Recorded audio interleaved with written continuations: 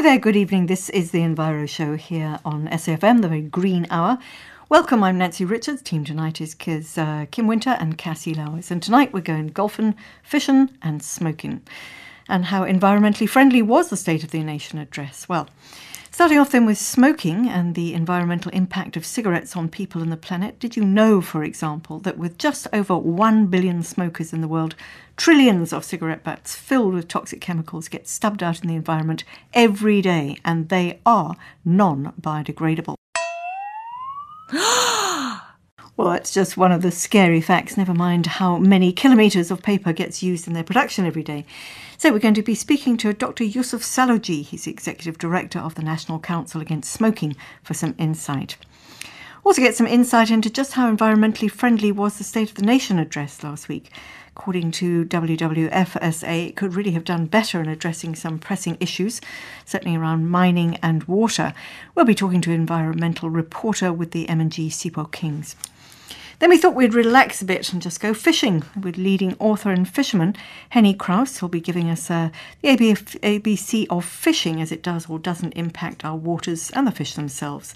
He's also the author of a book called Catch It and Cook It, so hopefully he's also got a cooking fishing tip up his sleeve as well.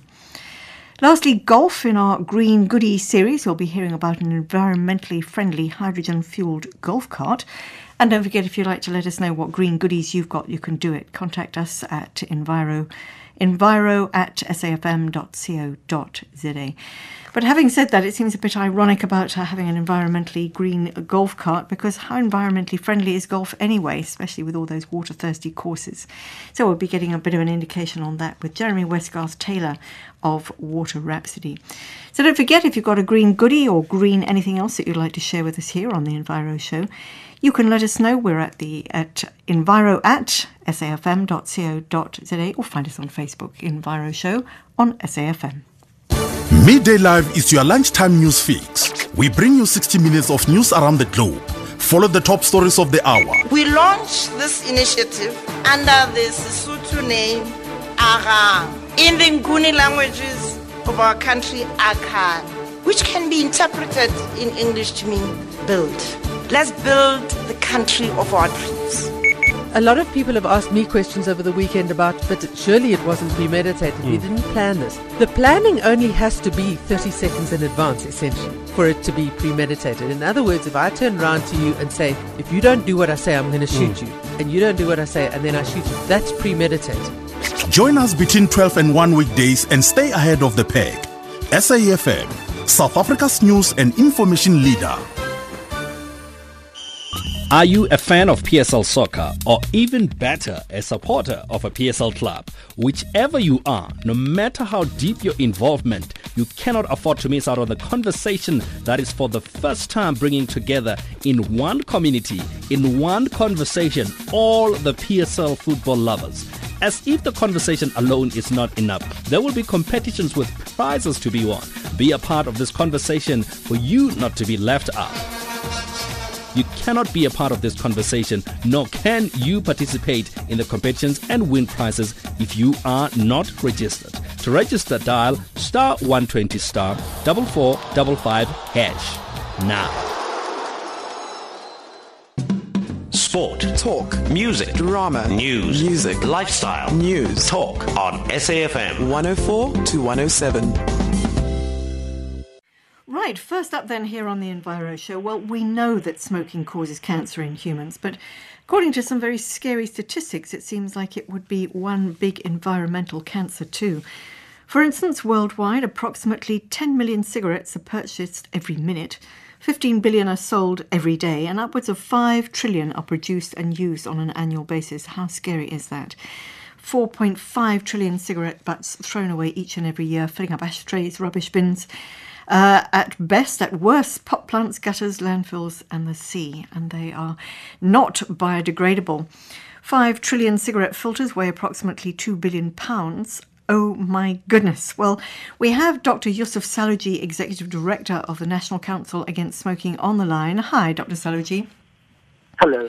Nice to have you with us, and I'm sure you didn't need to hear all those statistics all over again. Very, very scary facts. So, environmentally speaking, aside from the air pollution, the damage that smoking is doing to human beings, they're having a serious impact on our environment.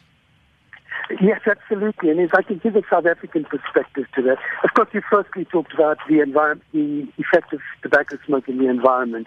It's the single largest pollutant of the indoor environment that we have. And of course, passive smoking causes lung cancer, heart disease, and other things. But in terms of discarded cigarettes, every day in South Africa, over 63 million cigarette butts are discarded. This makes an enormous litter problem. And what we find, and the studies have shown, that in fact it enters into our sewage system, into the rubbish system, and it actually pollutes both the coastal system as well. One of the largest, when they collect litter on the beach, the thing they find most of is cigarette butts. And those cigarette butts, when they enter into the ecosystem, will also pollute and kill marine life. Because remember, the butts have also got unburnt tobacco on them. And so all of the toxic chemicals which are in tobacco smoke, like nicotine, which is an end poison, or mercury, lead, and other heavy metals, which are also found in cigarettes, will be in the cigarette butts, will pass into any environment where they are there, and will dilute that and also cause harm to marine life. So they're bleeding out toxins from the minute they're stubbed out. There are toxins. Absolutely. They've done in studies where they've checked the toxicity of substances. They find that a single cigarette put into water with a small fish in it will kill the fish. So the toxins that are leached from the cigarette butt are sufficient to kill fish. It really is quite frightening. I mean, when you think that, I suppose that the point of the cigarette butt is that it is a filter, so it's absorbing all the toxins. So I suppose those at least are not going into the lungs of the person that's smoking them. But what's of concern is that aside from all the toxins, the actual substance of the butt itself is not biodegradable, as far as I understand it, or is it? No, it's not. And in fact, it's not biodegradable, although it can be broken down by UV light, by sunlight. But a discarded cigarette butt will remain in the environment for up to 25 years. So we're talking of a long-term problem. When you say that the largest amount of litter that you find on a beach are cigarette butts, somehow they sort of get ignored. We talk a lot about plastic bottles and flip-flops and that sort of thing, but one, discounts cigarette butts. They're sort of assumed that they aren't really anything, and yet they are. What happens to them? You say that they go into sewage, into landfills. Does anybody actually collect them and put them collectively together? No, that's part of the problem, is that there is no systematic way of collecting them and destroying them.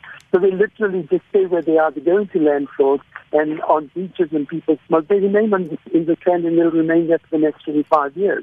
Part of the problem is, of course, the children playing in the sand may pick up a cigarette butt and eat it, and then they'll be poisoned as well. And then it gets washed out to sea. Yeah. So it doesn't get destroyed. It just remains there as a problem for decades. Bit of a concern that, as you say, if you put one single cigarette butt in water with a fish, it will eventually kill the fish. So if cigarette butts are falling into, never mind the sea, our rivers, are they doing a lot of damage?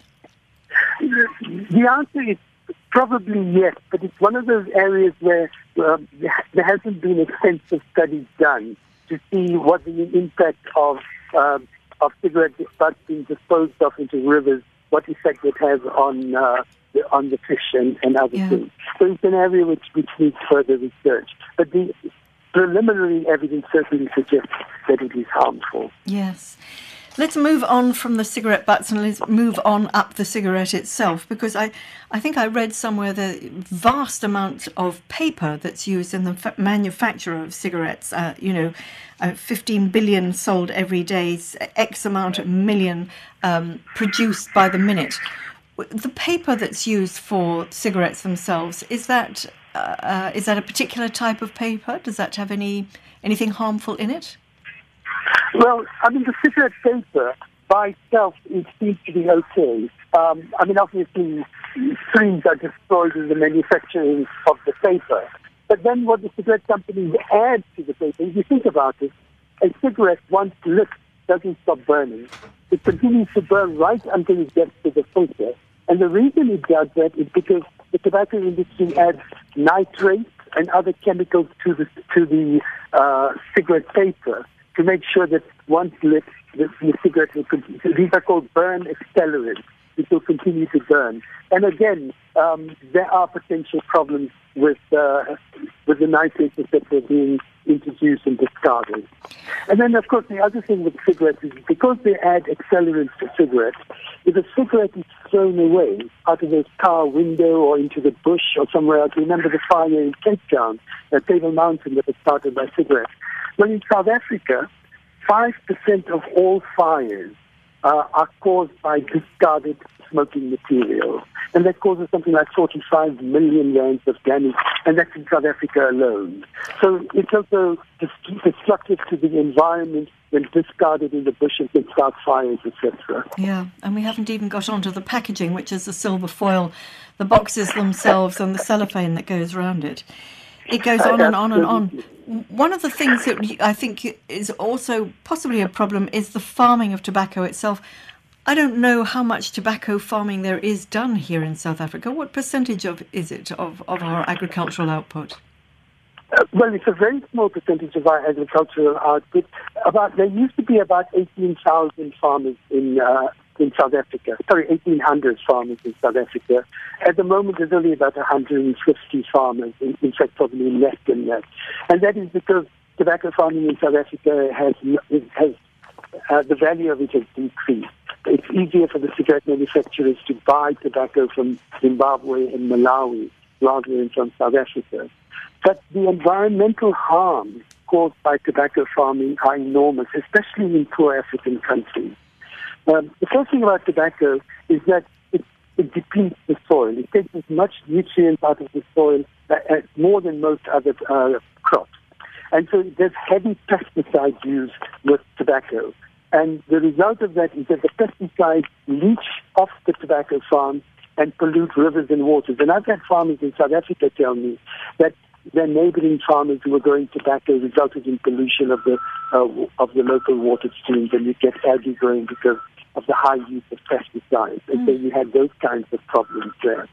But as I said, unfortunately, tobacco leaches a lot and takes a lot of the nutrients out of the soil. So after a few years of growing tobacco, you can't grow anything else on that land anymore. And the result, and what farmers who need to continue growing tobacco do is they cut down virgin soil, they cut down forests and grow tobacco there. So you've got that leading to deforestation, the removal of native forests. And in addition to that, the tobacco leaf, once it is picked, needs to be dried and cured before it can be sold to the manufacturers. And one of the most common forms of drying is to use heat. And especially for cigarettes, it's called flue-cured tobacco. Again, poor tobacco farmers who can't afford electricity will cut down native forests. The Miambo forests in Malawi have been severely depleted because forests are cut down to provide wood for curing tobacco. And the other aspect of this is that if attempts are made to replace the old Miambo forests, they replace them with fast-growing eucalyptus trees. And this changes the whole ecology of the environment. The birds, etc., which were used to the old wood, now find that you're getting these fast-growing trees which use a lot of water to deplete the water table at the same time. And so you're getting a great change in the ecology of the area as well. It feels as if there is absolutely no good news whatsoever. But just lastly, I'm just thinking, certainly here in South Africa, where we have huge smoking restrictions, I can't help feeling that the number of smokers must have dwindled. Certainly, I think I read that in America, there's been a reduction in the amount of cigarette butts that they're finding as a result of there being fewer smokers. do we see any sort of measure of decline? In fact, this is the really, really good news that we have. The government's tobacco control policies are working.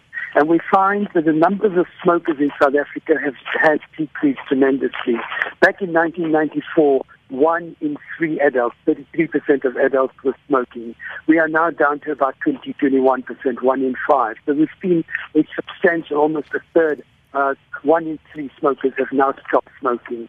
And of course, because they've stopped smoking, the pollution that they cause, the demand for tobacco and the environmental harm will be reduced as well. And that is really one of the really, really good stories from South Africa, is that the government's tobacco control policies have worked, although they need revision now and renewal because the tobacco industry has found ways to overcome some of those policies.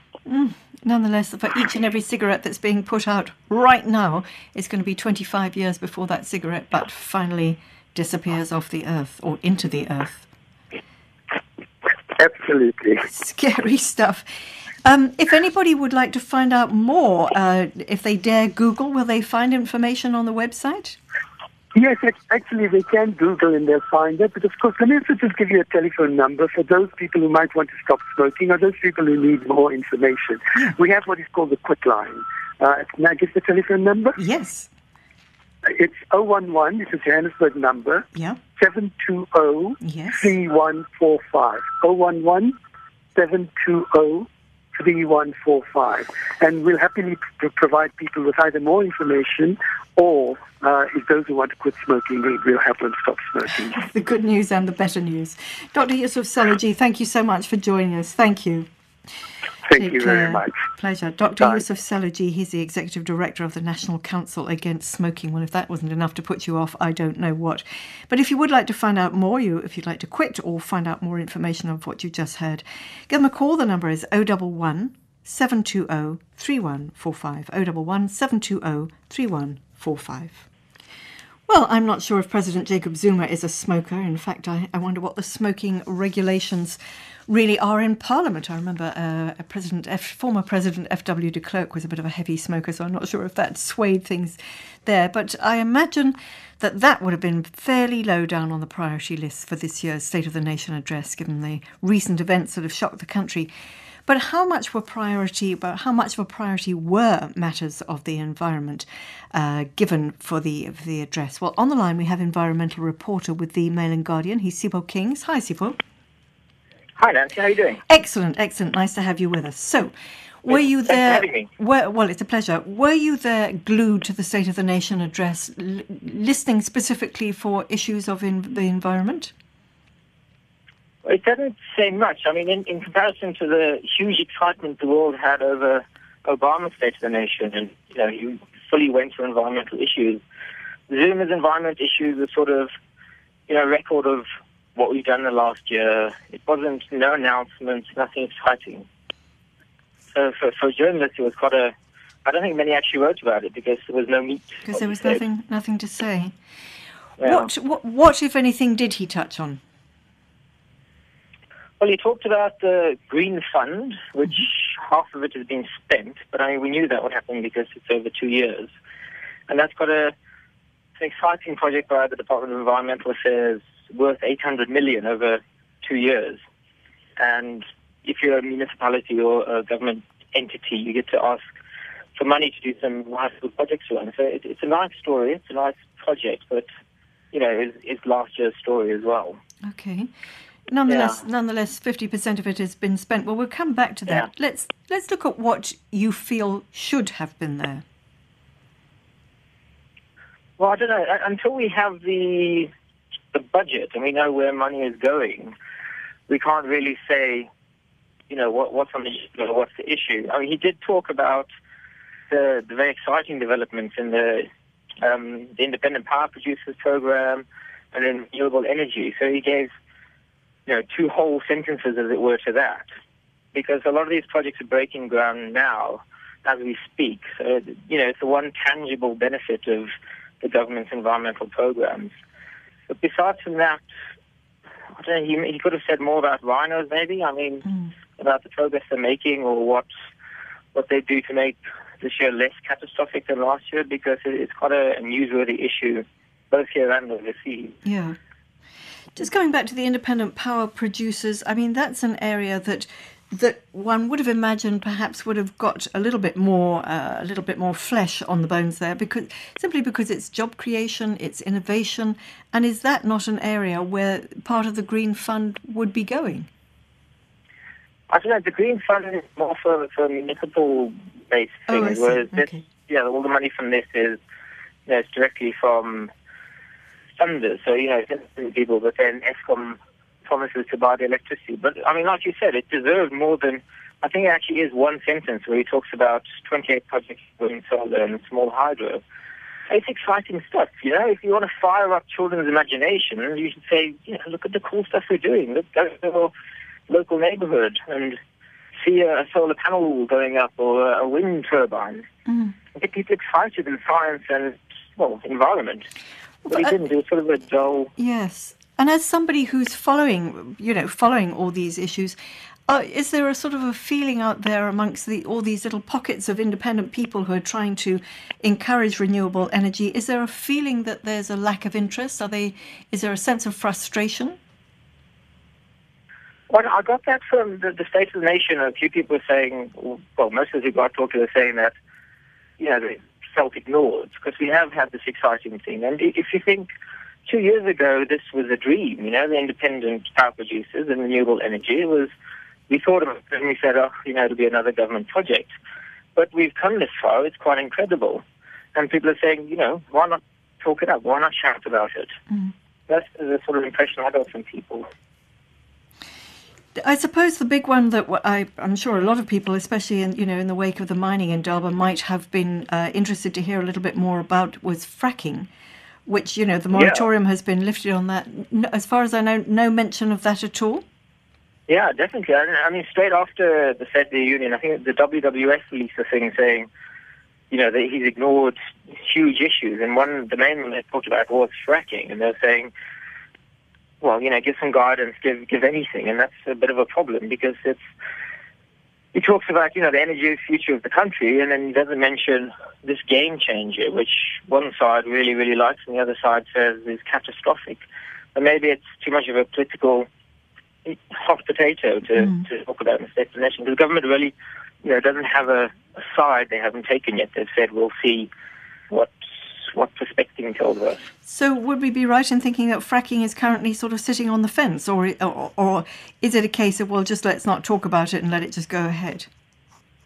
I think that's generally, until what the departments have said is that until we actually know how much there is under the Karoo and how easy it is to get to it, the logistics of the process, they won't make a decision either way until that's clear. I mean, given the go-ahead for prospecting to look for what's there. But, until that date, they're not going to say either way firmly what their position is. So I think that's why he avoids the State of the Nation. Yeah.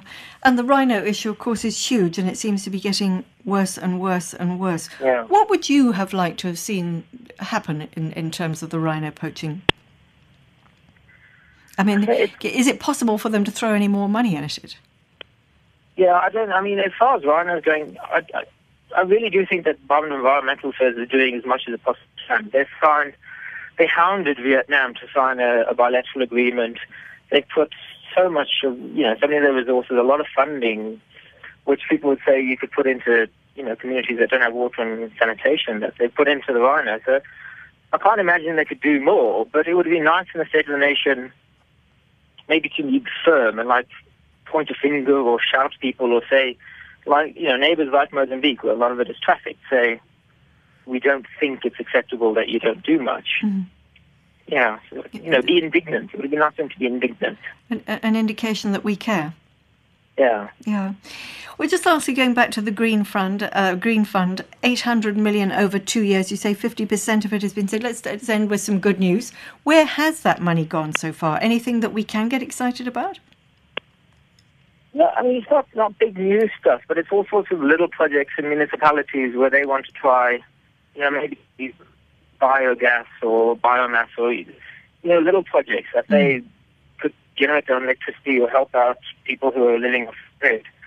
but they wouldn't otherwise be able to get that money out of the municipal infrastructure grant. So they can go to the department and say, give us some cash and see how it works. So cumulatively, I suppose it makes quite a difference, but on a one-to-one, if you talk about each project, it's not a national story. Yeah. But we'll see.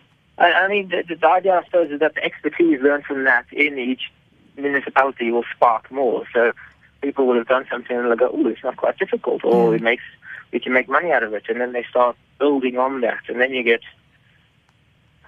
capitalizing effect. Yeah. I mean, is it only going to be a one-off 800 million over 2 years? I mean, 800 in the big picture, 2 years is very short. 800 million is not a lot. Is it going to be rolled out continually? I think it depends on how many jobs it eventually creates. The Department of Environmental Affairs can come back and say, this is fantastic. We created 20,000 jobs or whatever the number would be. Let's do it again. Then Treasury might be willing to say, okay, well, it's job creation. We did job creation, and there's a spin-off that you're making community sustainable. We'll go for it. But, it all depends. I mean, it all depends on priorities. But maybe the budget this year will say it's to be extended. It'll probably be in the budget next year after it's all happened. Yeah. Well, Sipo, I can hear a sort of despondency in your voice. So quite clearly you were more than a little bit disappointed. Well, we can only hope for better times. But as I say, right at the beginning, there have been some pretty high-profile things going on in the country, which I suppose may have rebalanced things a little. But if we aren't at the balance right in planetary terms, we're not going to have a society to worry about. Sipo, thank you very much for joining us. Very best of luck. Thank you. Yes, and thanks for having me. Bye. Pleasure. Environmental reporter with the Mail and Guardian, Sipo Kings, right here on The Enviro Show. Join young bright minds in conversation on SAFM from Monday the 18th to the 25th of February as they prepare for the Nedbank and Old Mutual budget speech competition. The competition encourages university students from around the country to engage in socio-economic debate, giving talented rising South Africans an opportunity to participate in the national conversation. Winners of the 2013 Nedbank and Old Mutual budget speech competition will be announced by the Minister of Finance, Pravin Gordhan, on the evening of the 27th of February after his budget speech. Tune in as The Talk Shop will be broadcasting live from this event where we will honour these young bright minds. First with the news, insights, analysis and debate. Well, moving on from the gloomy stuff, let's move on to fishing. Well, you know what I'm thinking, actually, that probably anyone with a fishing rod and a tin of bait and a couple of hours to kill will probably tell you that there's absolutely no better way to appreciate the environment than to sit at the water's edge waiting for a bite. But I have to say, given that fish stocks are declining and our waters are polluted, maybe the pleasure is perhaps somewhat tempered these days. Well, we have on the line Henny Kraus. He's a serious fisherman. He's author of, amongst other titles, The ABC of Fishing, Top Angling Fishes of Southern Africa, as well as a newer book called Catch It and Cooking. We've got him on the line. Hi, Henny. So are you a fisher of note? Have you been fishing all your life? Oh, yes. I grew up fishing with my mum and dad. My dad was a provincial angler, so I had a lot of expertise to guide me in my younger days. And since then, yes, I don't think I've ever stopped. Okay. So for you, fishing is about sport or not? For me, fishing is sport, yes. Yeah. Yes, I do a lot of tagging from the shore. Most of the fish I catch from the shore, I tag and put back in the water. Oh, okay. Well, that's very thoughtful. I'm just thinking, when you were a kid and your dad was a provincial angler there, was the situation very different? I mean, issues of climate would have been, not even on the radar, really. Yes, just to... At those days, catching edible fish was far more easier than it is today. And I suppose I always call it people pressure. I think, the coastline became so accessible to everybody, especially in the days gone by when people had 4x4s and could go anywhere along the beach and visit pieces of the coastline where you wouldn't normally get to, and that just put more and more pressure on the near zone, near the coasts, and the end result is that fishing definitely declined. So we've encroached on the wild in terms of fishing as well. Yeah, I suppose so. You know, it always used to be so nice to go to a place and feel like that you've discovered something new. Nowadays, when you've walked a couple of 100 meters or whatever, and you get to the spot, you find an empty cool drink tin or plastic bag. It just shows you that you're not the only one who's been there, and that sense of adventure is no longer there. Does that mean that they might also have fished out the fishes that were there? Because, I mean, we know from the commercial fishing that it's, you know, stocks are seriously depleted. People are sending out great big nets the size of many, many rugby fields and picking up all sorts of things that they do or don't want. But one would like to think that with fishermen, you know, and fisherwomen with their one-off rods, that they're not necessarily just overfishing. They're only fishing what they want to fish. Yes, that is normally the case from the shore, but you know there are still people that, especially with fish like elf or shad, when they go on the run, they're fairly easy to catch, and there are still people that instead of catching their bag limit will just take every fish that they possibly can catch, and it's just being totally irresponsible. Tell me about the bag limit. What is that? I mean, what is the limit?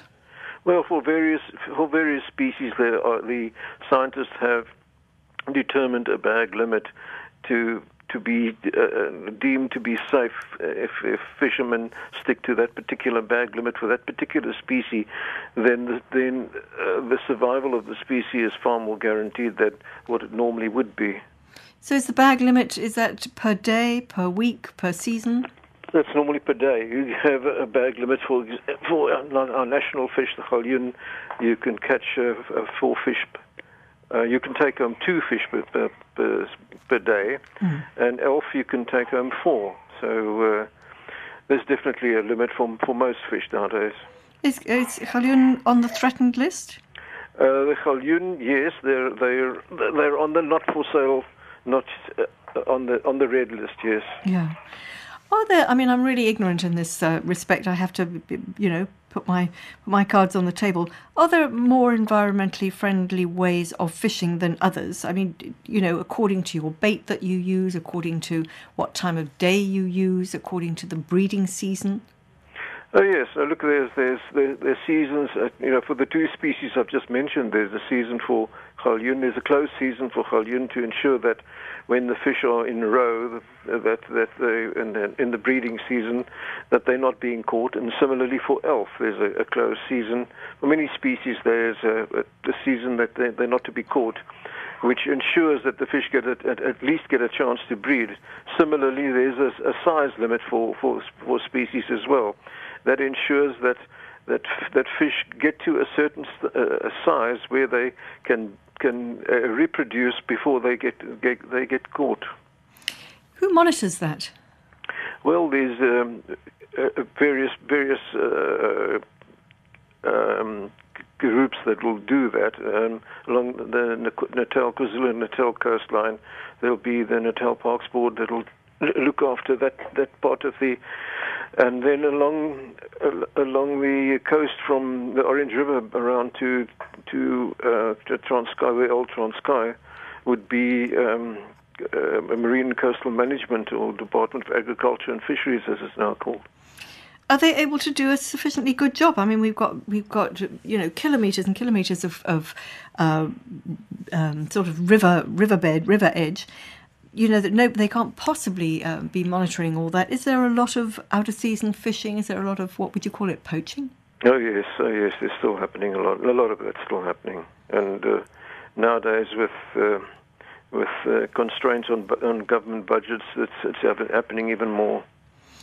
Yeah, so there's a little bit of a concern there. What about the pollution factor? We were talking earlier about cigarettes and cigarette butts and how many of them end up in the seas and the rivers. And how in fact, we learnt that if you put just a single cigarette butt in a dish with some water and a fish, the fish will die. What sort of effect is pollution having on our rivers and on our fish stocks? Well, the rivers. I'm certainly no expert to ask that, but I would presume that with all the dams that are being put across rivers and the natural flow of rivers being restricted, the clean-out process is not as good as it was maybe 50, 60 years ago. So surely there's a higher incidence of pollution in our rivers. Along our coast, we have our wind systems that blow. Certainly, our wind systems in the Western Cape when the winter months, when you get the southwesterly stormy swells, certainly clears up areas. But in lagoons and protected bays, there's certainly a good chance of pollution playing a role. You mentioned earlier that we're talking about elf and chad and galjoen. It's becoming increasingly difficult to catch edible fish. What are the inedible fishes? Well, inedible fishes were normally the sharks and the rays. Nowadays, quite a few of the shark species are being eaten as well, so I suppose one should be rather more specific. I know the mako shark is one of the species I've included in my book. It's quite delicious to eat. There's quite a few. The fish called the waalhaai or taupe is also. Traditionally it was caught in the Gansbaai, Manus area, and the fish, the flesh of the fish is made into a fish biltong, and it's quite nice to eat. I'm just thinking, I was in Limpopo some while ago on the Mogalakwena River, and there were a proliferation of, is it barbel? Yes. Catfish? Yes. And are those edible? Yes. In America, I know they are very popular in the southern parts of America. And yes, they certainly are edible. It's a damn ugly-looking thing, so I'm not particularly partial to eating. You wouldn't particularly want to catch one anyway, because you want to look at it. Yeah. But talking of fish, I know that your latest book is Catch It and Cook It. Do you have sort of environmentally friendly tips in that book? In all my books, starting right from the first one, my first one, saltwater angling in southern Africa. Right through top-egging fishes, all along I try and stress the fact that that a lot of the species are there. They're good angling fun and not particularly good to eat, and one should respect that and put them back and let somebody else experience the pleasure of catching them. How much harm do you do to a fish? I mean, you talked about tagging them. Once you've caught it, taken it out of the water, tagged it, by which I assume you put some sort of little device on it? Spaghetti. It's this little spaghetti tube that you use, a stainless steel tube, to put it through in the dorsal area. And no, it's been done scientifically for many, many years. And if it would have been detrimental, the good results we get on tag return would not have been there. And what sort of results do you get? Does it give you an idea of how many there are? Yes, what normally happens is one can assume that the percentage, how many fish you tagged, and if your tags have been spread randomly through the fishing area, you can normally relate your catch return percentage and extrapolate that back to a stock size. So it gives you an idea of how many fish there are, but secondly, it gives you, when we tag a fish, we also measure the fish. And that gives you, over the time that it's been free, gives you an idea of the growth rate. And also thirdly, a migration, where you tag it and where it's been caught. Just lastly, Henny, what's the best way to cook a fish that you've just caught? Well, it depends on the species. I mean, there's our national fish, the galjoen. The nicest way to cook that is to split it and put it on the braai. Rock lobsters, a rock lobster, simply boiled rock lobster.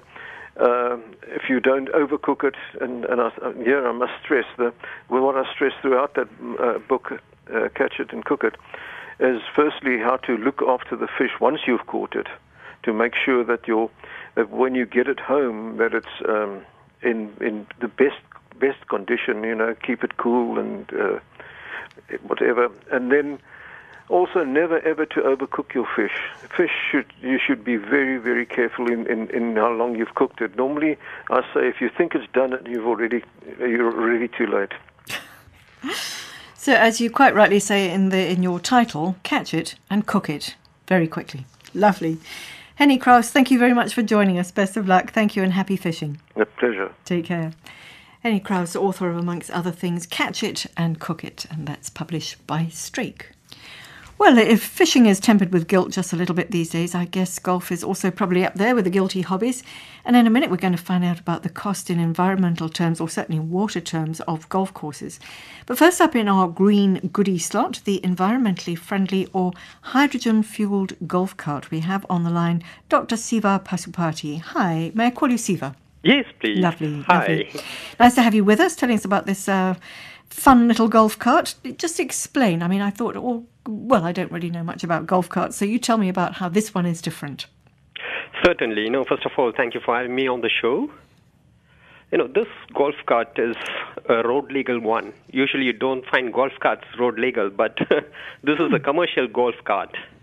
So this is basically for, to do some shuttle services between city centers and to deliver some pizzas or something like that.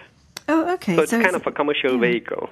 Okay, so it's not just for tootling around golf courses. Exactly. Okay. That's where the hydrogen comes in. This golf cart is basically battery-powered one, and that's what it is green. But it was limited with its range. It can't drive much further. It needs to be recharged. So obviously, that was when we came into the picture, and we converted this golf cart into a hydrogen-fueled one, and we extended the range about twice of the existing range. So we made it run twice more distance than it was running earlier. Okay. Sounds like it has fuel or potential, if you like, for something much, much bigger. Just explain how you fuel anything on hydrogen. It's straightforward and simple. It's similar to a fueling station which you have, like a BP garage or something, where you fill with petrol. Here you will be filling with hydrogen.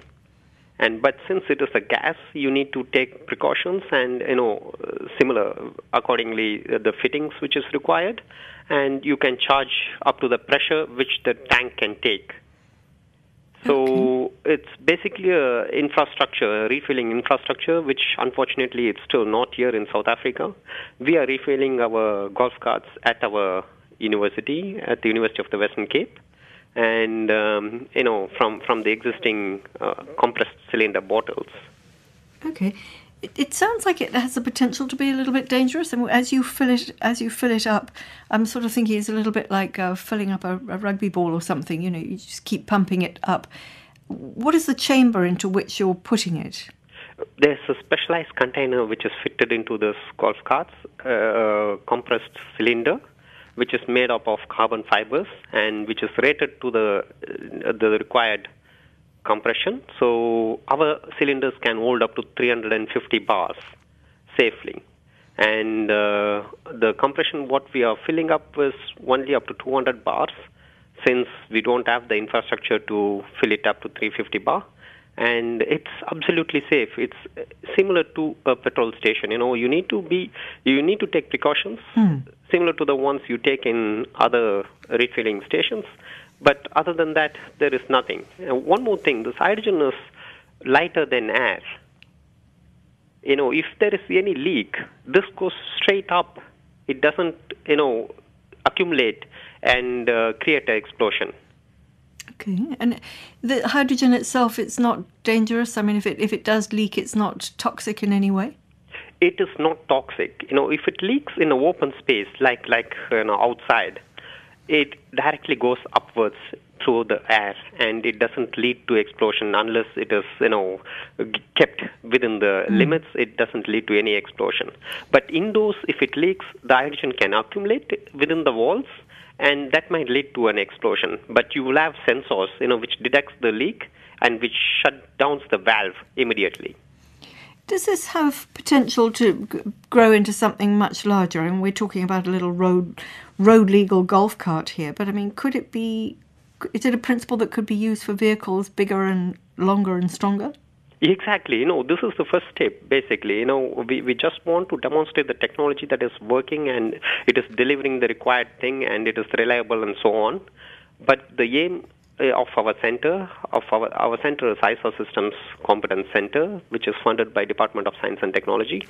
The aim is to have real vehicles, passenger vehicles, fueled with hydrogen and fuel cell, and to use it for commercial purposes. Where does hydrogen come from? It's a very good question. Currently the hydrogen is still coming from fossil fuels.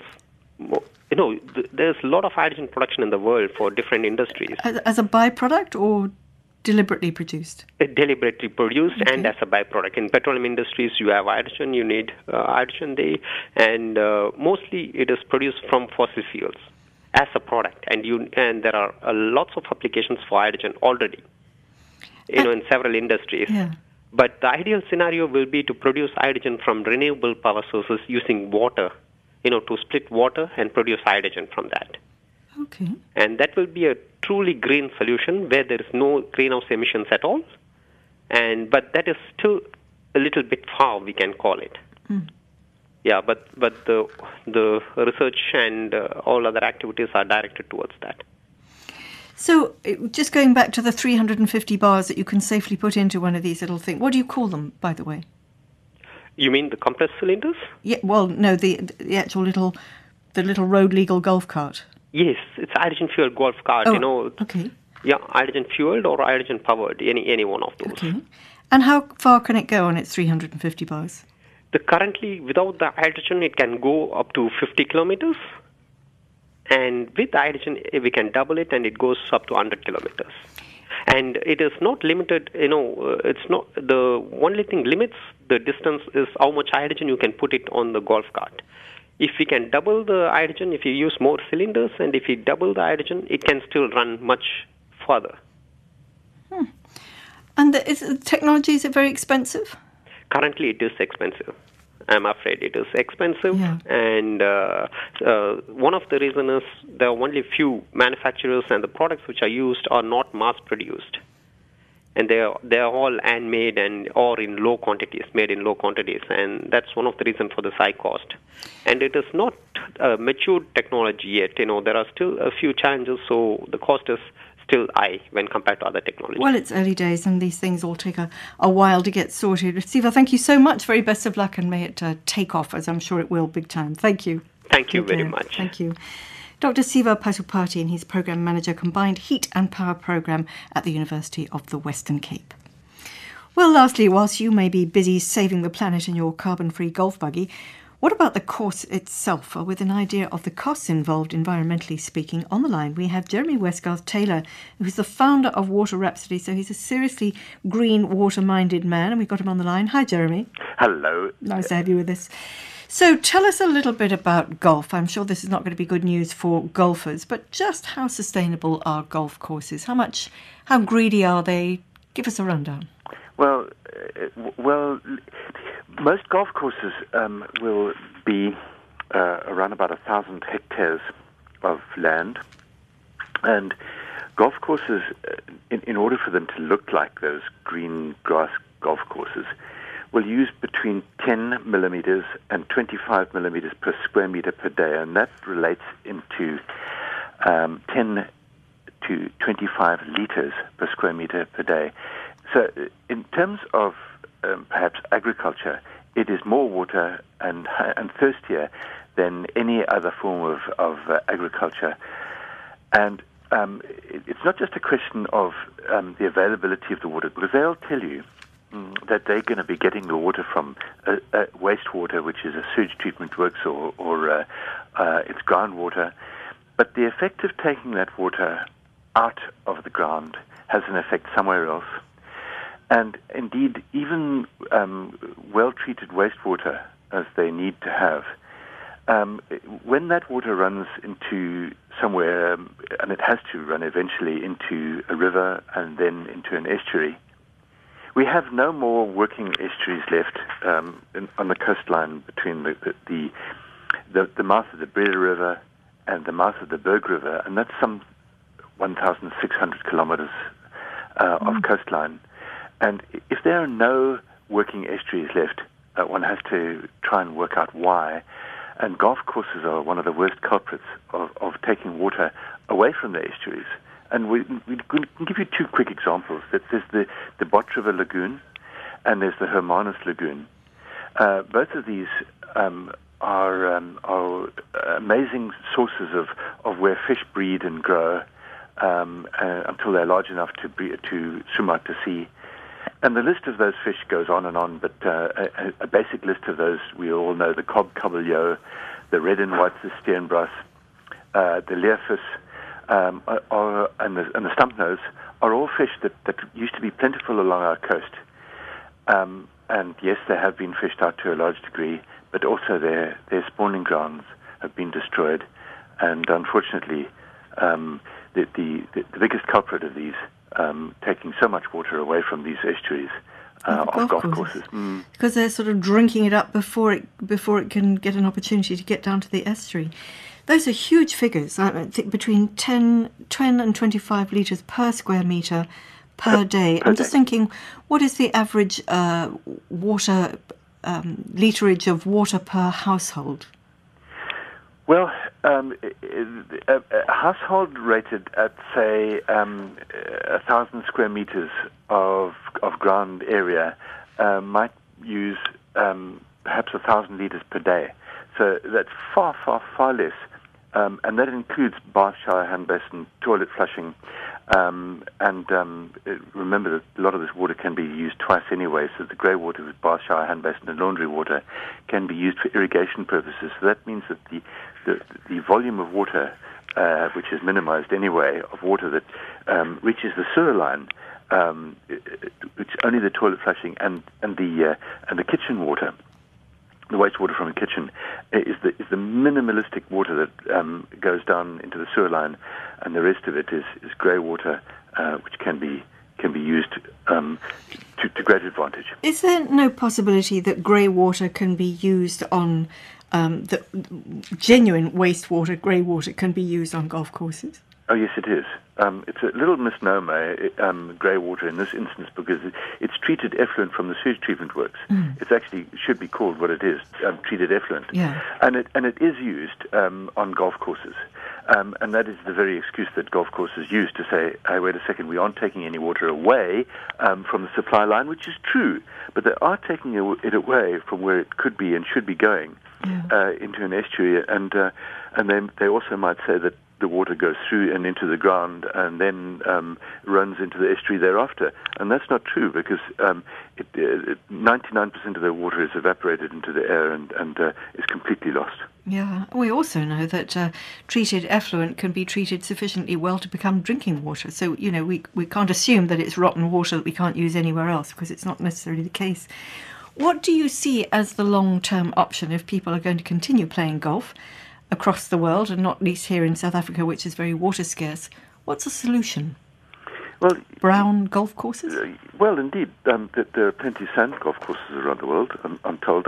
I'm not a golfer myself, so I have only seen these sort of golf courses, but I have seen them in the Karoo, and I have seen them in Namibia, where there's hardly a square meter except for the greens of green grass, and one has to analyze actually why it's demanded.